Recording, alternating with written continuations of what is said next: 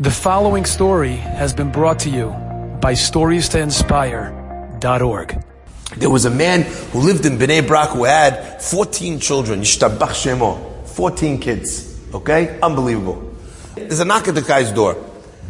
It's Erev Shabbat. There's a knock at his door. There's an elderly woman there. She's very old. She's very poor. She says to this man, she says, please can you help me?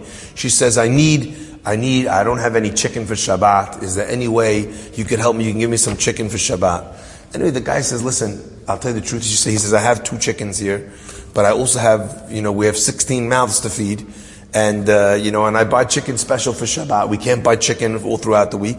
I have the 2, but I need them for my family. Anyway, the woman says, look, I know you need them for your family, but she says, think of a poor old woman. I'm hungry. I don't have any chicken for Shabbat. Please, could you give me, The guy's thinking to himself, I'll give her rice. I'll give her something else. I have to give my own.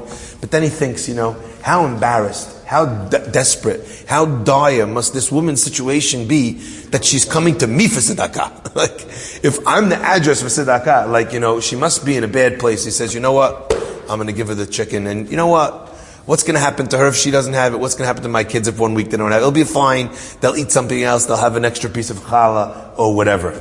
He goes to the freezer to take the chest freezer to take out the freezer. He opens the freezer, and what's inside the freezer next to the 2 chickens? His 3-year-old son had climbed into the freezer and was blue, almost dead in the freezer.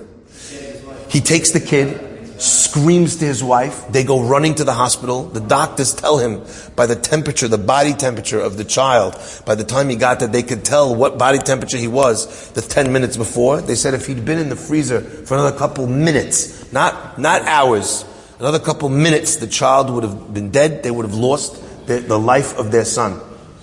Rabotai, when the Torah tells you, tzedakah tatzil mimavet, it doesn't mean sketch. It's not ya'ani tatzil mimavet.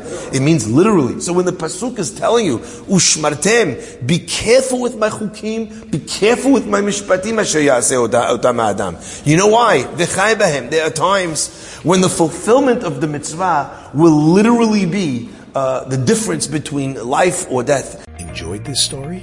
Come again. Bring a friend. StoriesToInspire.org